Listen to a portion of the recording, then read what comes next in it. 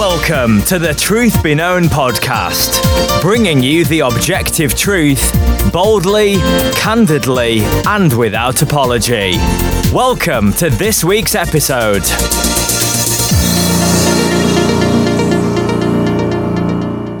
Well, welcome back to another episode of the Truth Be Known podcast. I'm Nathaniel Jolly. And I am Eki Tepspornchai. It's good to see you again this week, brother. And we've got a good topic, which is really, I think, going to kind of tie into last week's topic even a little bit. Yeah, talking about the culture war. Obviously, what we talked about last week, and it was about biblical sexual morality. That's a big part of the culture war that's going on. But is that the entirety of the culture war? That's really the question. Yeah, absolutely. Yeah. So that was two Sundays ago. So actually these last three. Oh, that's right. Yeah. And last week was to kind of talk about the change of the American atmosphere in the Western world in terms of persecution. That's right. Which is a change of culture, right? Mm-hmm. And then today, I really want to kind of hone down, and you hear a lot of talk about the culture war. And in fact, I've been reading, various social media excerpts from various pastors over the last week that are making comments about everything from this is a war we should be fighting to fighting a culture war isn't the call of a Christian. We shouldn't be involved. We're getting sidetracked. And I thought, I wonder how many guys are really talking from a biblical perspective about that. So what does the average person think when they hear culture war, and specifically, what do they do with that? And I would just start off by making the statement that the church has always been in a culture war. It's the culture of the kingdom of God versus the culture of the world. We've always been in a war in that sense. Yeah, I would agree with that. And I think terms are going to be very important, and understanding of those terms are going to be very important. It's just like when we talk about the Lord Jesus Christ, there's a lot of people that have a false view of who Jesus Christ really was. When we talk about words like love and hope, there's the biblical, what the Bible means when it uses those terms versus what the world means. And it's the same thing with the culture war. There's the culture war, maybe as the world would see it, or as Christians, most Christians might see it who are not very well versed with Scripture, or Christians who have very specific kind of worldly type of agendas. They're going to interpret the culture war very differently. But I think from the very beginning, and really when we think about from the fall, Satan asking the woman, did God really say? And I think that ends up being Satan's MO throughout all of history, and that's how he works through people. And that's why we see in Ephesians chapter 2 that we once walked after not only the course of this world, but after the prince of the power of the air. So their agendas are often tightly connected with one another, with really Satan's agenda informing the world's agenda, even if the world doesn't understand that. Yeah, absolutely. And I think I've got a ton of passages I want to hit on today, because really I want to make the case that if you are a Christian, you are in a culture war, whether you like it or not. And then again, I think, as you said, to define terms. Now, I don't know, maybe, brother, you want to talk to what you think most people understand when we say culture war, because honestly, I read a lot of responses and I think, I don't know what you're talking about. What I know is that when you bring the gospel message, you are making and waging war against an unbelieving world. I think when I think of culture war, I think of Pilgrim's Progress. You get Pilgrim and who was it? I think Faithful, maybe in the city of Vainglory or Vanity. I can't remember, the Vanity Fair. That's right. And you see in that scene in Pilgrim's Progress two entirely different cultures. Right. They dress different, it says, and all of the people of Vanity Fair looked at them because they looked strange. They talked like foreigners, using a heavenly language. Everything about them was contrary to their culture. Well, that's a culture war. And maybe a lot of people are thinking of just strictly politics. I don't know. Do you have a better beat on that? I think everyone would agree that we're in a culture war. The question is, where is it being fought and how do we engage in it? And I'll use an example, a simple example from really the last couple of years with the COVID shutdowns and churches being told to shut down. Many of us stood up and said, wait a second, we can cooperate for a little while, but it's becoming evident that this is turning into kind of a long-term or indefinite kind of stance, and we can't do that. God's people gather, and many of us made the decision that we're going to open up church again, and we saw that pastors in Canada were being arrested, and there was a lot of hate and complaints being made about even U.S.-based pastors who are opening up the church. Well, from my point of view, that is one sense of the culture war, that the culture wants us to keep it shut down for whatever it is that they think are the reasons, and based upon their priorities. And other people might, other Christians, I would say, would argue that we need to engage in the culture war by keeping the churches shut down, because that's how we love our neighbor and convince them that we do indeed love them. The problem with that is that you don't love your neighbor by disobeying God. And, obviously we can talk all day about why that is. And I think we've had at least a prior episode that talked about that. Yeah. But yeah, the culture war is, recognizing where it's being fought, and exactly how you engage in it. And I think one of the biggest problems, or one of the biggest temptations of the culture war, is the temptation for people to take the wrong side. It's to think that we're going to engage in the culture war by really appeasing what the world wants, and that's not the way we engage with it. I would say there's an opposite extreme too. So I told my church the other day that, you know what, if you're doing God's work and you're out there in the world proclaiming His word, and the world loves you, then you're probably doing something wrong, right? I mean, if you proclaim the truth, even if you do it in love and kindness and reverence, which you should, by the way, you don't want to go out there with a slanderous, reviling mouth that's just beating people over the head with the Bible, right? So you go out there with kindness and respect and with love. But if you are proclaiming the truth, the world is still going to hate you. And if you do God's work, if you do His will, what He calls us to do, and not simply just going out there and devoting yourselves to feeding the poor, building orphanages, hospitals, things like that. Not to say that there's anything wrong with those actions, but if you just do those things as an end in themselves, as the goal in themselves, the world's going to celebrate you. But if you do them very clearly for the express purpose of sharing with people that Jesus Christ is the only way to heaven, watch how many of those applauses turn into boos, how many of those smiles turn into frowns, and so we understand that our message is going to be contrary to the world, but then people can take it to an extreme, where they go out inviting trouble. Where they go out and they're intentionally obnoxious. They're just yelling at everyone that you're going to go to hell, and they really treat the people as the world, that the people of the world as the enemy rather than as the mission field. So there are opposite extremes, and really what we want to do is we want to engage the culture biblically, understand what the Bible calls us to do, how it's contrary to the world. And if you just stay faithful to the Bible, you're going to find yourself walking in opposition with the world, whether you like it or not. Yeah, I mean, that's a good point. And to your point, I let me bring up a scripture reference, because I think we hear things from various ministries out there who might come up against that a little bit and push back about, the fact that, well, we're definitely going to be persecuted, we're going to be disliked, that maybe we could be a little more friendly, but that's just not what God's word tells us. And you make that point. You go to 2 Timothy 3:12. I like this verse. It's crystal clear, maybe even clearer than some of the other ones, which are also clear. And it says this: indeed, all who desire to live godly in Christ Jesus will be persecuted. And so it doesn't leave any room for maybe or perhaps. I think the question for us would only be, what form does that persecution take, right? And depending on where you live, it may take different forms and different levels of severity at different times.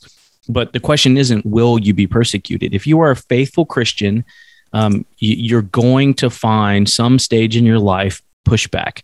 And that's because we are in a culture war, and we always have been. You make another good point that in this war, We war against not flesh and blood, right, but principalities and darkness. And the way we war, predominantly is with the gospel. You can go to the armor of God and we can have that conversation. But when you bring the gospel into the world, you're bringing light into a world that loves darkness. And that is a culture war right there, because light and darkness have nothing to do with one another. So we can't escape that as believers. And I think as we hear that phrase politicized, and I don't know, maybe that's always been a political phrasing, I just really don't care. The truth is, according to Scripture, if you live biblically, you are in a war, whatever you want to call that. Right. No, that's right. And I think of John chapter 6, the example of John 6. I just got through preaching John 6 a few weeks ago, and that chapter starts off with close to 20,000 people following Jesus. That's the feeding of the 5,000, which really was close to between 15 to 20,000 people that were there. And then by the end of the chapter, there's barely more than a dozen people. And the reason was, it wasn't because the people didn't want to follow Jesus. They did. I mean, that's what they were following him, but they were following him for food, to be fed. They were following him for signs. They were following him because they wanted a political ruler. And then they couldn't make sense of his words. And they certainly didn't like the fact that Jesus said, God the Father must draw you in order for you to be one of mine. So they struggled with his words. They struggled with what both he did and didn't do. And that right there, I think shows the culture war, even from within the quote unquote church, because we have a lot of churches today that do what Jesus Christ didn't do, which was appease the crowds. You get crowds of people that call themselves a Christian, but they want you to do certain things. They want you to behave in a certain way. They want you to provide certain kinds of services. And so even Jesus, when dealing with his own people, the Jewish people, and I'm not even talking about the Jewish leaders, because John chapter 6 takes place in Capernaum mostly, and then on the other side of the Sea of Galilee as well. These were people that consider themselves the disciples of Jesus Christ. So if that's happening within the church, for sure, it's going to be happening with the world. And just as Jesus said, and we've mentioned it many times on our podcast, Jesus said in John 15:18, if the world hates you, remember that it first hated me. And that's such a simple truth, but we lose track of that, because when we go about the world and we see that the world is not responding to what we think it should be just an obvious message, when they're not responding even to our attempts at apologetics, maybe to show them that their views are flawed and that the Bible view is superior, we may get frustrated as to why we're not getting that response. And it's in those times that we totally forget that Jesus Christ said, if the world hates you, remember that it hated me first. So the spiritual war, it's rooted in the depravity of man, the fact that man in his nature hates God. And so no matter where you are in the world, what part of the world, what country, what culture, what language, what people group, you are going to be dealing with people that in their heart of hearts reject God and they do not seek God. And so just by definition, that's going to lead to a culture war. And remember that these people that are leading the universities, they're the main thinkers of our age, of our society. They're the philosophers. They're religious teachers of other faiths and whatnot. So all these things, contribute to the fact that the Christian is often alone in the sense that the world is not cooperating. Yeah. And I mean, you go back to Ephesians chapter 2, and I think it's verse 3. It describes those group of people who, before they come to Christ, as children of wrath. Yeah. Right. I mean, that's an intense description. Children of wrath, and so we do have a different culture. The church has a different culture. And that's very interesting. Jesus would not have made it. He would not have gotten any church planting funding from most organizations today. Right. He wasn't a great church growth strategist if you're just looking on the offset. I mean, he had 10, 12, 15,000 people following him, and he knew exactly what he was saying. And rather than say something palatable, he said, unless you eat my body and eat my flesh and drink my blood, you have no part in me. And what happened? The church exploded the opposite direction. Mm-hmm. Right? They all left. And then, of course, he turns to Peter, right? And the disciples and asked the question. And so I mean, that's a great indication of, Christ's aim was not to appease people. It was to bring them truth. Lots of the things he did was to fulfill prophecy, and we understand that, right? We aren't doing that in our lives, but we do need to understand that we are in a culture war. And if you're trying to escape that, or if you think that's bad, then you misunderstand the difference between Christianity and the world, because the two collide, right? They cannot coexist peacefully. Yeah, and Jesus, when he came into the world, I mean, I've got the book of John in my head because that's what I've been preaching through. But John chapter 1 talks about how Jesus was the light, and the darkness tried to overcome it, but it couldn't. And Jesus came to his own, but his own did not accept him. But I think of Philippians chapter 1, verses 27 through 30. Let me just read this for you. This is the first commandment that shows up in the book of Philippians from the Apostle Paul. Philippians chapter 1, verse 27, only conduct yourselves in a manner worthy of the gospel of Christ, so that whether I come and see you or remain absent, I will hear of you that you are standing firm in one spirit, with one mind, striving together for the faith of the gospel. So Paul is saying that, and Paul is writing this letter, he's in prison. He wants to be able to come back and see the Philippians. He fully expects that he will. But he's telling them, whether I make it to see you or not, what I want is to hear that you guys are standing together, but not just standing together just for the sake of unity, but standing together for the faith of the gospel. That is the truth of the gospel message. And then verse 28, he says, in no way alarmed by your opponents. You see that he doesn't even say if for some reason they don't accept it. He actually presumes that opponents are going to be there. He says, in no way alarmed by your opponents, which is a sign of destruction for them, but of salvation for you, and that too from God. And then verse 29, we've talked about this verse before. He says, for to you it has been granted for Christ's sake, not only to believe in him, but also to suffer for his sake. So we talked about persecution last week. That's where this ties in. But the idea here is that the persecution here comes from the culture war. It's the fact that they're rejecting the truth of God. And Paul tells them to expect that. And then and it's been granted, the word for grant, charizomai in the Greek, same root as the word is grace. So in other words, it's been given to you by the grace of God, not only to believe in him, but also to suffer for his sake. So the culture war, engaging the culture war the right way, is actually a gift given to us by God, because it helps us to not only glorify God, it helps us to grow in Christ-likeness through the difficulties and trials that are going to come. Yeah, that's a good point. And I mean, and brother, this should permeate everything we do, right? I mean, so for guys who, I mean, I've seen a few comments that would kind of limit culture wars to what's happening in the political arena, but you can't escape that arena. As long as you live in a country, especially like ours, where you have the freedom to vote and be involved in decision-making processes and things like that, you can't escape politics. And even if you're outside of that, you're always pulled into politics. And in the most generic sense, politics is just centered around how a society works and functions and chooses to do that.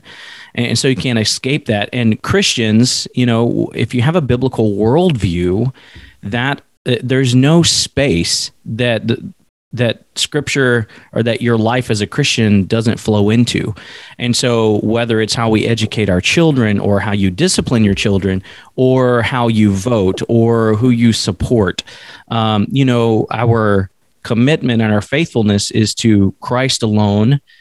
Scripture is our highest authority, and that is through that's the lens through which we should do all these other things. And so, if you vote through the lens of what Scripture says is acceptable and not acceptable, what's right, what's wrong, what's good. And then forget about party affiliation or, being loyal to those things over Scripture. If every party, and what we really have kind of three contenders, right? If all three major parties were to fully adopt and platform abortion, guess what? As a Christian, I would say you could no longer vote for any of those. Yeah. Now, a lot of Americans wouldn't like that, but I don't really care what you like. We as Christians, we can participate in as much as it doesn't sin against our God. And if we struggle with those kinds of things, then we probably have some idols that we need to deal with. So we just can't do this. Not to make this a political podcast, right? But the point is, we've got to be faithful, and we're at war. And oftentimes we get dragged into worldly ideologies and worldly thinking. And in that sense, we fight on the wrong side, even as temporary or as small as it may be.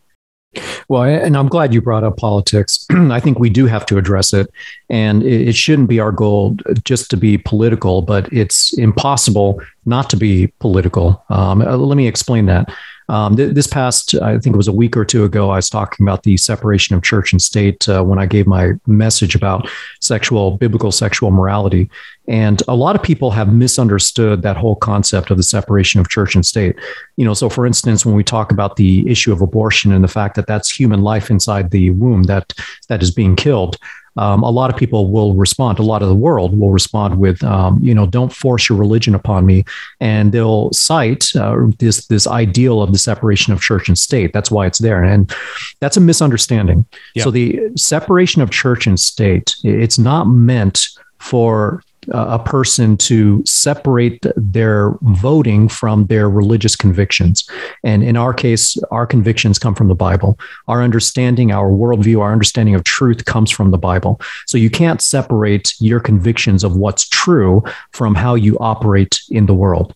So to say that a person should not exercise his voting rights on the basis of his religious convictions is absolutely ridiculous. That's not what the separation of church and state was for. The separation of church and state was to keep the state out of church matters from enforcing its will upon the church. But that is exactly what's going to be happening. We talked about persecution last week, and I think both of us, we agreed that it was going to come through really the issues of sexual morality, and especially the agenda of the LGBTQ community. I think persecution is going to come from groups that don't want us to be able to say what is sin from the Bible.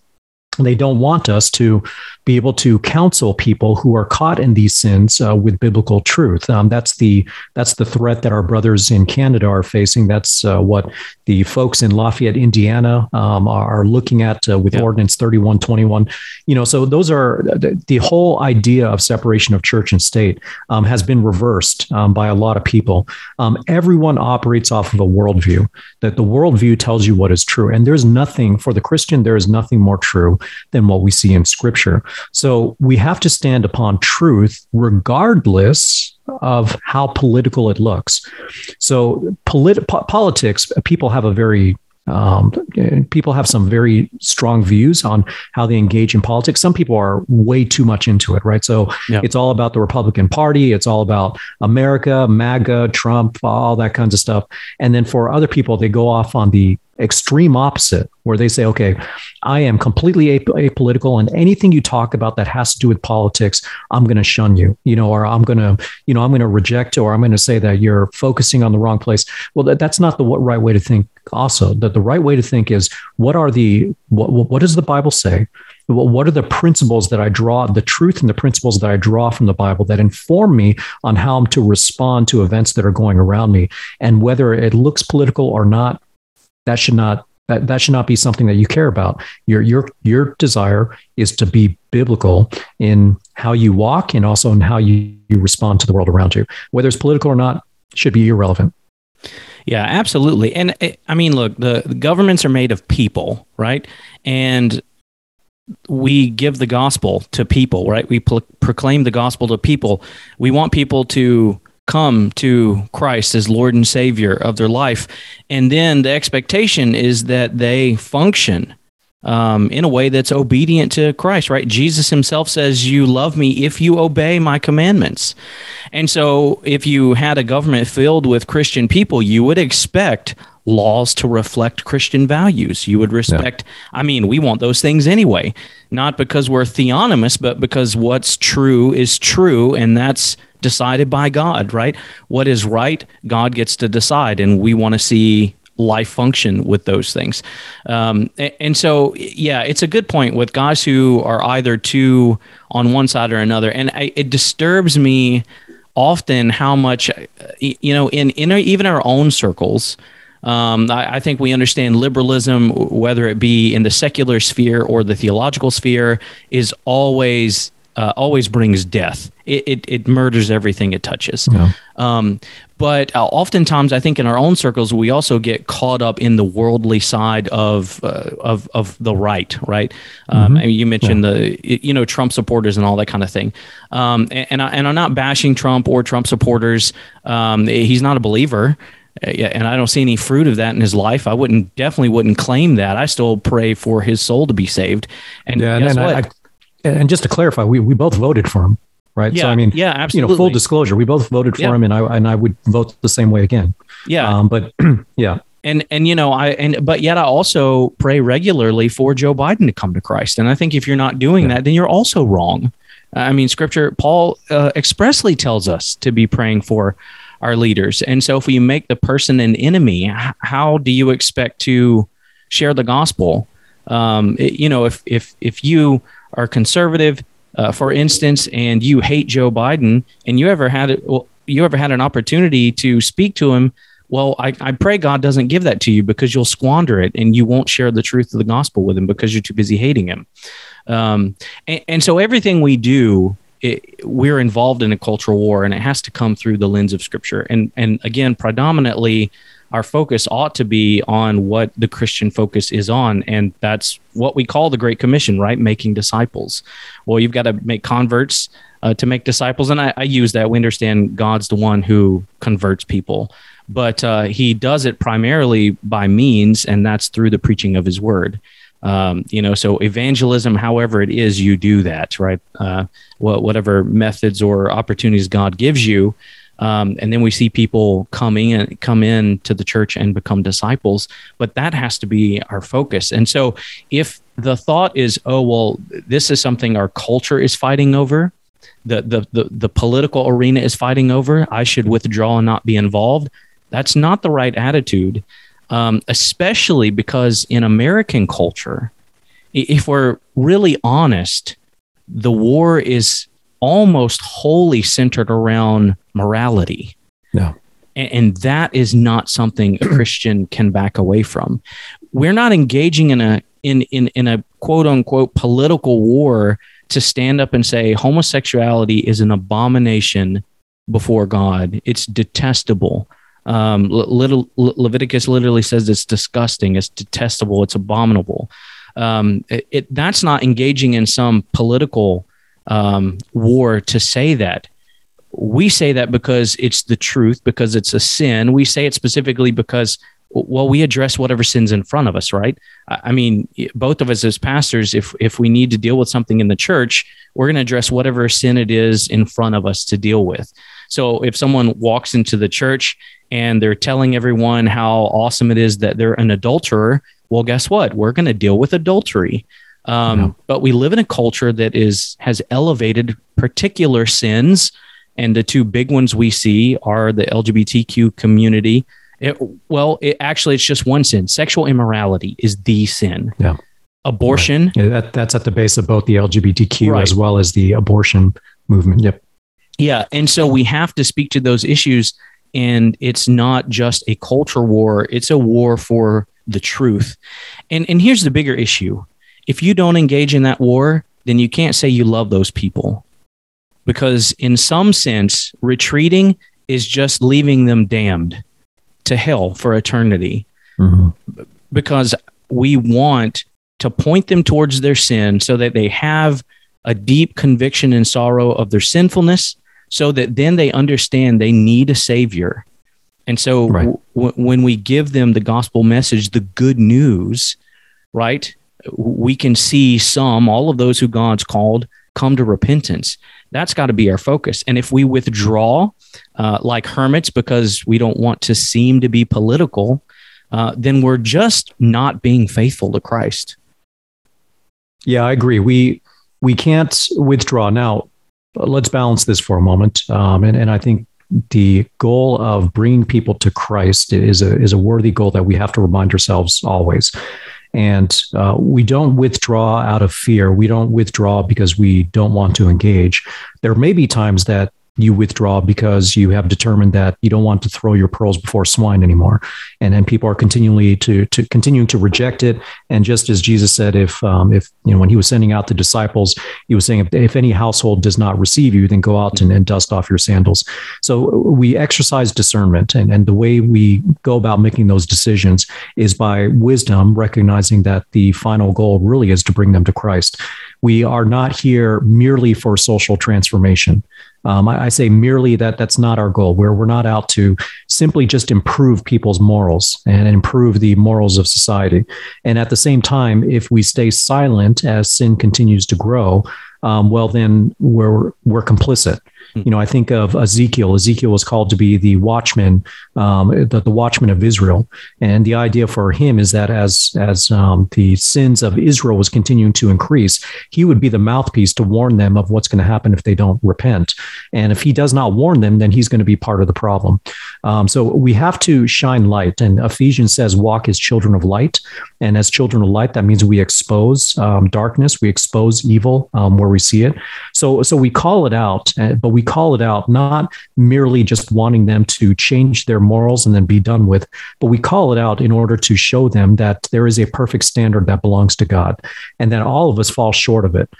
So we don't want to be complicit in the downward spiral. I think of Romans, once again, 1:18 to 34 or 32, when we talk about the wrath of God being revealed from heaven and how God handed people over to their depravity and a depraved mind and into their sins of homosexuality and all that. We should not be a people that are silent over that. We need to be able to speak up and point out that is not according to God's design. And then, as we say that, look for those opportunities to be able to show them who God is, how we are sinners all before him, and why he sent his son in order to die for us. So no matter who is against us, so to speak, in terms of our views, the views that we draw from Scripture, they are not the enemy. They're being used as tools by the enemy. As you mentioned, they are children of wrath. They are sons of disobedience. And yet Ephesians 1 says that we've been predestined to be adopted as sons of God. So that's what we're trying to do. We're trying to help transfer them through the power of God from the kingdom of darkness into the kingdom of light.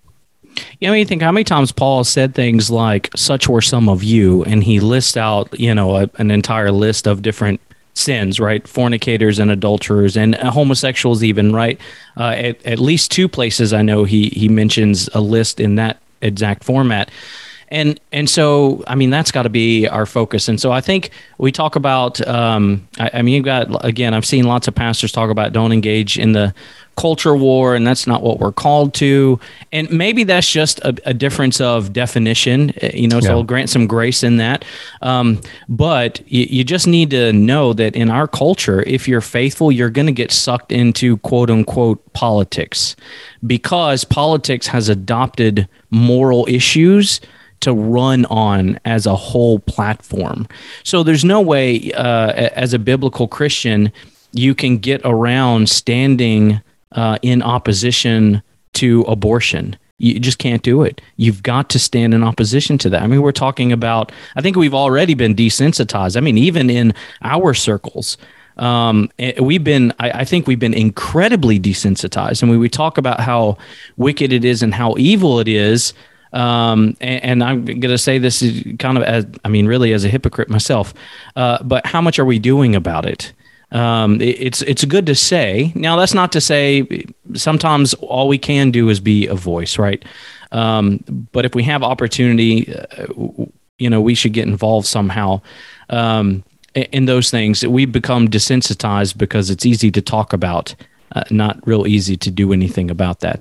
But back to the culture war, just the point is you can't stand for a biblical sexual ethic anymore in our country without being accused of being on a political side.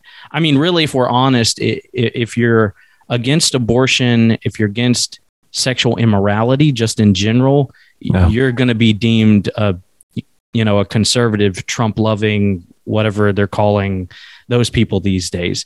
And you've just got to get over that, right? Yeah, that's it's a manipulation tactic, and that's part of the tools of the culture war. And we've seen it, for instance, with the whole COVID vaccine. That's anyone who's against. Yeah, anyone who's against the mandates, that means you're anti-vax. When, quite honestly, I'm seeing more and more people who will say that the vaccine is good and people should get it, but they're very much against the mandates and all the measures that are being taken to control people. So there are a lot of manipulation tactics out there that seek to really just kind of put you into a category of people that they portray as really just being the worst and the most evil, and realize that, what, they did that to Jesus as well. I mean, when Jesus was casting out demons, what did the Pharisees say? Well, he does that by the power of Beelzebul, basically saying that he operates with the power of Satan. This is nothing new. There are manipulation tactics that are going to be used by the world, in order to try to shame people into accepting what they want to do or to do what they want to do. And that's where we have to continually come back to the Bible, come back to Scripture, and just ask ourselves, what must I do to stay faithful to what God's word says? And the other thing I would say as well, and if we're silent when all these issues happen, then I believe we're failing to be light and salt in the world. Light, it means that we shine truth into the world, but salt also means we act as a preservative, meaning that as long as Christians are there's at least a voice of just a basic morality that people are given by common grace. So for instance, the whole abortion issue, people now, they refer to the baby as a clump of cells inside the womb. That is not, that is a relatively new belief. But throughout all of history, everyone has understood that that's human life inside of the womb. That people understand that by common grace. But we're in a time now where people's minds are allowed to be darkened, and it's happening in the schools. So that there's another place where the culture war is happening, where in the schools, kids are being intentionally trained to hate the church, to view the church as a source of spiritual abuse. So those are the examples where if you remain silent, that's what happens. There's more and more of this kind of teaching that happens even at the schools. It affects the children. People get more and more hardened. Now, of course, the gospel operates with the power of God, so there's no limit to whom it can save. But as light and salt, we want to at least stand for truth. But also, I would say this: our hope, 1 Peter 1:13, and I feel like I quote this every time we have a podcast episode, but it says, "Fix your hope completely upon the grace to be brought to you at the revelation of Jesus Christ." What does that mean? That means, as Paul says in Philippians 3:20, our citizenship is not in this world, it's in heaven. That's where we're looking forward to going. So we stand up for truth. We seek for people to be saved. We respond to a culture that grows increasingly hostile against God. Hopefully, we end up impacting some change, but that's not our final goal. Our final goal is the salvation of souls. And then also that when things continue to get dark and things don't go our way, we remember what Jesus said. Remember, the world hated him first, and that our hope is not here in this world. Because if we make our hope to be in this world rather than the world to come, then this can turn into a distraction where it's no longer about eternal realities, about spiritual truth, but it's more about trying to save the world as opposed to individual souls. Yeah. Amen. Yeah. And so I would encourage people to not shrink back, to get involved and to wage war. And the way we do that predominantly is to look for souls to be saved, to be evangelizing, to be looking for opportunities to witness to people with the gospel of Christ. That's how you wage war.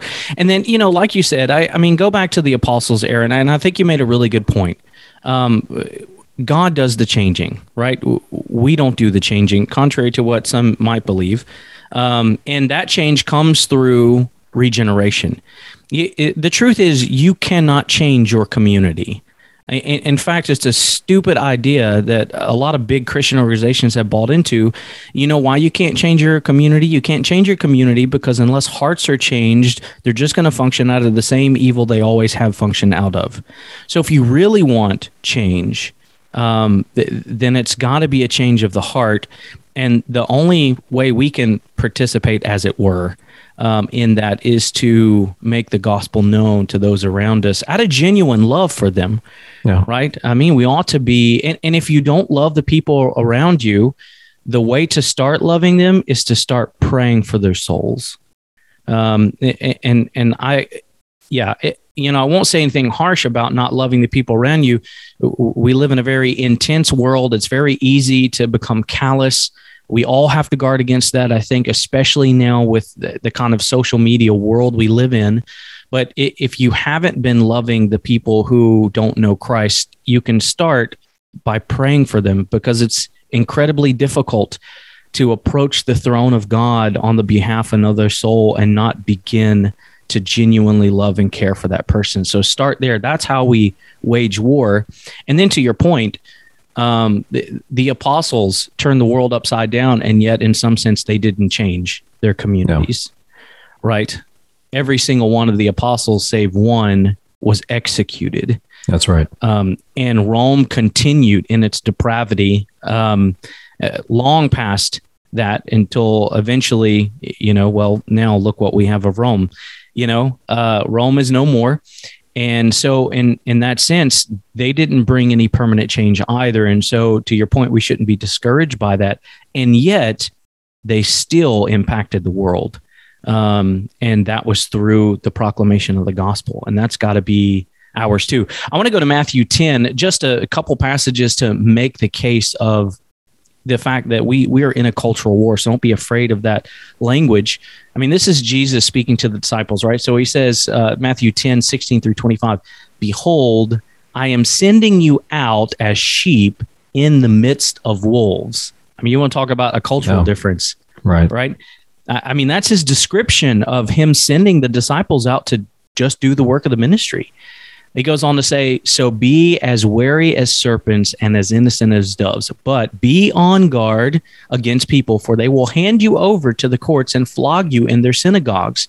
And you will even be brought before governors and kings on my account as a testimony to them, to the Gentiles. But when they hand you over, do not worry about how or what you will say, for what you are to say will be given you in that hour. For it is not you who are speaking, but is the Spirit of your Father who is speaking in you." I mean, he's painting a picture of two utter and total different worlds, right? That he's sending disciples out into. Yeah. Let me keep going, because I want to get to verse 25, because you mentioned it earlier. "Now, brother will betray brother to death, and father his child, and children will rise up against parents and cause them to be put to death. And you will be hated by all because of my name, but it is the one who has endured to the end who will be saved.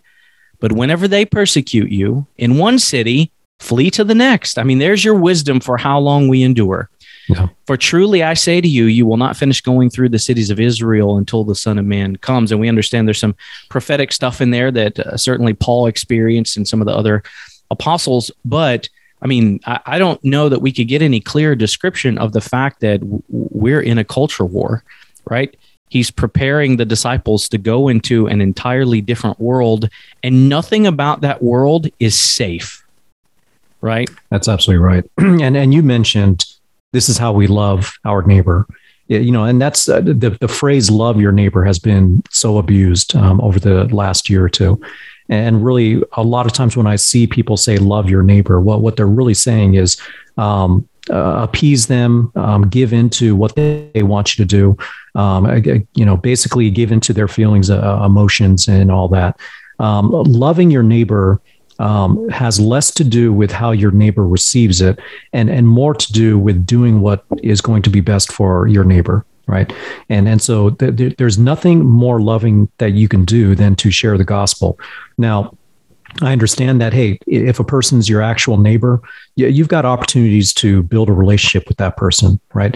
Invite them over to dinner, talk to them, have coffee with them, do special favors for them, open up that door so you can start speaking to that person. But at some point, share the gospel. Look for that opportunity when you can really share the gospel with that person. But at the same time, make your faith known early on. So, I mean, everyone around us knows that I'm a pastor. I go to a church. They know what church I go to. But with different people, we're developing relationships at kind of different speeds. So love your neighbor by looking out for what they need most spiritually.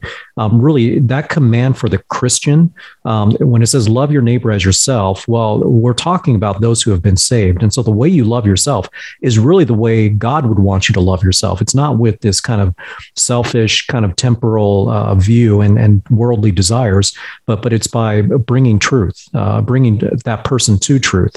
And so, yeah, we want to love our neighbor God's way.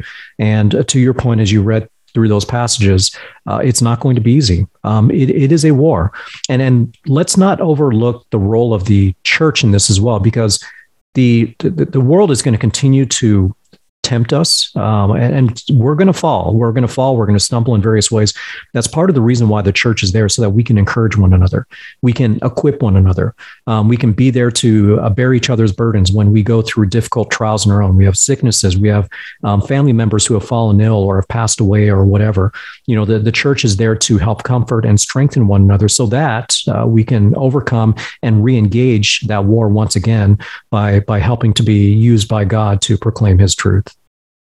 Yeah, I mean, you hit on several really good points. I think to go back to the beginning of your start there, yeah, I mean, just people knowing that you're a Christian, I mean, that should happen somewhat naturally. And again, I love the allegory of Pilgrim's Progress because it is so genuine in depicting the realities of the Christian life. And that's not authoritative, right? It's just an allegory, but it's a really good one. And, and it just, again, back to the Vanity Fair, if you're familiar with Pilgrim's Progress, the fact that they knew there was something different about Pilgrim and his companion, I can't remember who he was with, I think it was Faithful, who subsequently was persecuted and killed in that town, actually. But the point is, they recognize the difference in their speech, in their clothing, in their, just think about it. And you make a good point. Like we evangelize different people in different ways. I'm careful not to promote a particular method of evangelizing. I really just don't care, actually, as long as it's biblical, right? You get people to the gospel. Right. Some people you can take longer with. If you're on a flight and you got an hour with someone, you're limited. And so just be wise in those things. But people should know that you're different. And in our world, increasingly so, they will know if you are seeking to be like Christ, because your speech will be radical to the world. The way you dress will be more appropriate than what we see in the world, especially for ladies. The way you act in kindness, it's some great irony that the group of people who proclaim to be the most inclusive and loving and friendly are some of the most hate-filled people I've ever encountered. That shouldn't surprise us. They're children of wrath. We were the same in some ways before we came to Christ, but here comes someone who's genuinely loving, right? Even when there's opposition, and that's different. And we might not think much of it, but when they have crisis, maybe God brings to memory, you know what, that guy down the road said he's a Christian and I don't know what to do. My life's falling apart. And your Christian witness has something to do with it. I don't think we should count on that as our primary way of evangelizing, right? But it's just to make the point that you made, that we should. It provides credibility. Yeah, absolutely. And people need to see to church involvement. I mean, the church should be the center of the life of the Christian. It really should be. The church is your family, your people. Right. I mean, these are the people you're going to spend eternity in. So much of the ordinary means of grace are found within the church. We edify one another. We encourage one another. We can relate to one another. We're a part of the same kingdom, right? We're citizens under the same throne. And so we have all of those guards and protections and aids, and we should be involved in the local church and faithful to the local church. And then when these difficulties come, we're not fighting that battle alone. And I think that's a lot of problems. A lot of Christians are isolated. And let me just say, while I'm thinking about that, kind of a rabbit trail, since it's our podcast and we can do that. Yeah, as much as we all talk about find a healthy biblical church, let me just say, guys, particularly in Reform circles, I think the temptation is many have become far too critical of what is a healthy biblical church. We do not mean a perfect church. Yeah. You're never going to find a pastor who is not also a sinner. You're never going to find a church where reconciliation doesn't have to happen because people hurt one another. That you're just never going to find that. But if they teach sound doctrine, if the preacher's an expository preacher, if they take care with their worship music and the lyrics, and notice I didn't say style, forget about all that, then get plugged in, and where there needs to be good godly change, then just be faithful and do what the Bible tells you to. We come to one another when we sin against one another. Go to your pastor and ask about concerns if you have in some other things. But there's no such thing as a faithful Christian who just doesn't have a local church. If you lived in Ephesus, that was your church. I mean, unless you moved cities, that's all you had. If you're running from persecution during Nero's reign, the church you had was the church you had. And if it was lacking, the responsibility was on one another to hold each other accountable. So that's my rabbit trail. But it's all to say that being a part of the local body is that important.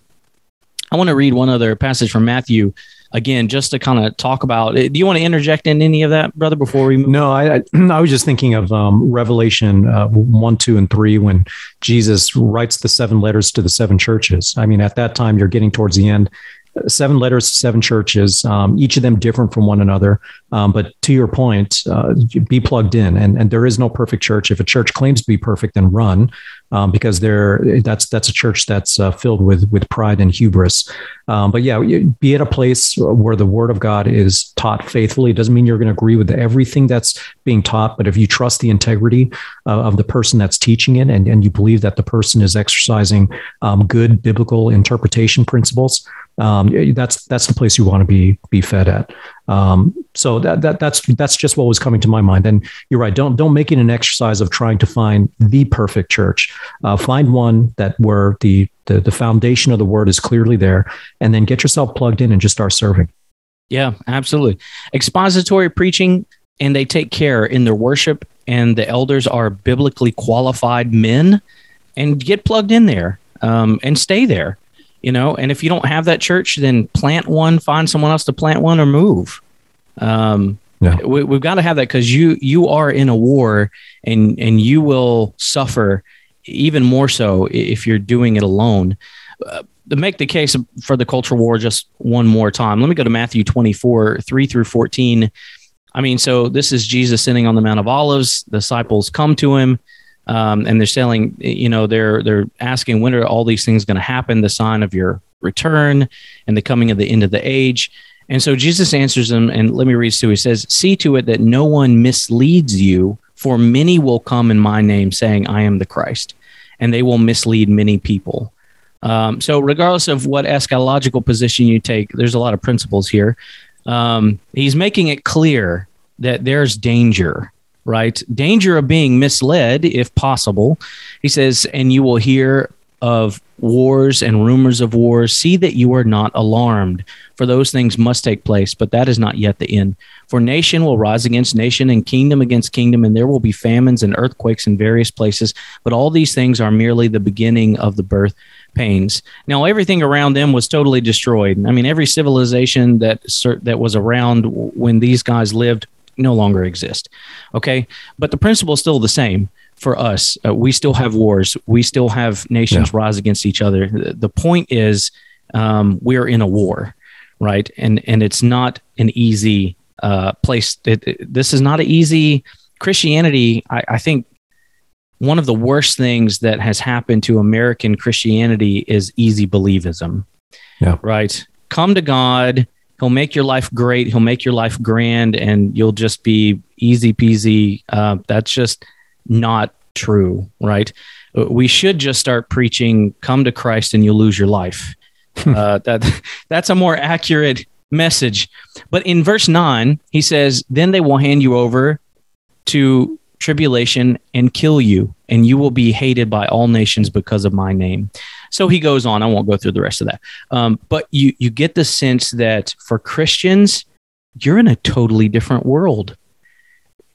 God has saved us out of, our sins and out of a dark world. We were children of wrath being led by the spirit of the age. We understand under Satan's authority.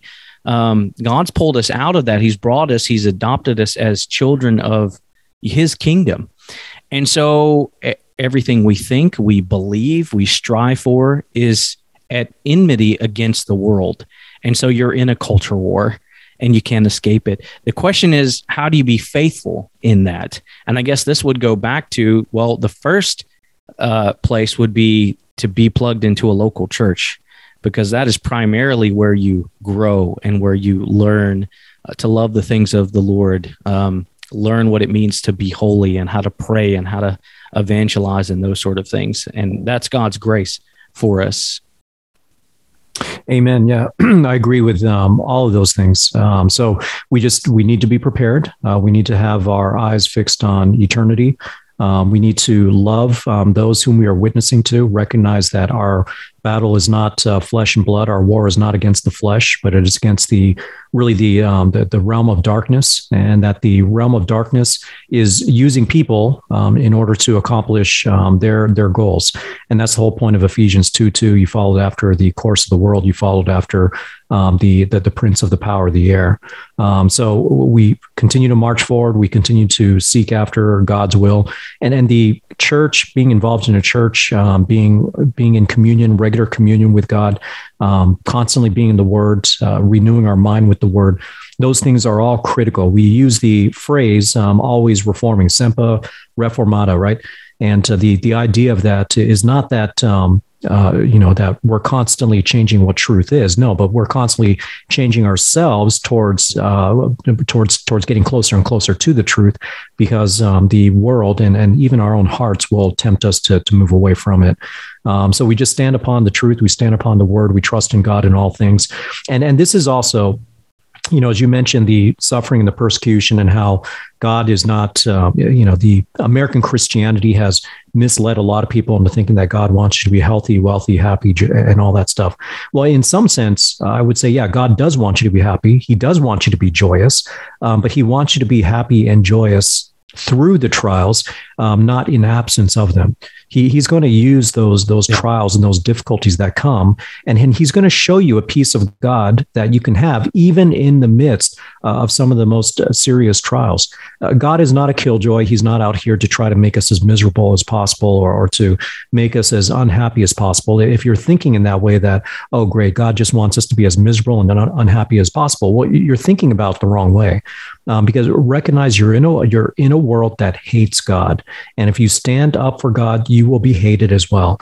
But the blessing of God is that even though you stand on truth and you're willing to stand against the tide of the world, that the blessing of God is that no, you're actually going to find a kind of peace and contentment and joy that's going to surpass all human understanding. So in that sense, you can look forward to a health, wealth, and prosperity, but one of a spiritual nature that will come about not in the absence, but through all the difficulties and trials that come from being a child of God. Yeah, amen, which is basically Matthew 5:11, right, which we've done last week. Blessed are you when people insult you and persecute you and falsely say all kinds of evil against you because of me. Rejoice and be glad, for your reward is in heaven, or your reward in heaven is great. And that's, to your point, it's a spiritual reward. So we're in a spiritual battle. We're in a culture war. Salvation is all about a drastic change of culture. You're taken from the culture of death to one of life. And that's the biggest culture war ever. And we can't escape it. So until next time, let the truth be known. The Truth Be Known podcast is a theologically driven, gospel-centered program, serving the body of Christ by bringing biblical truth to bear on issues facing the church today.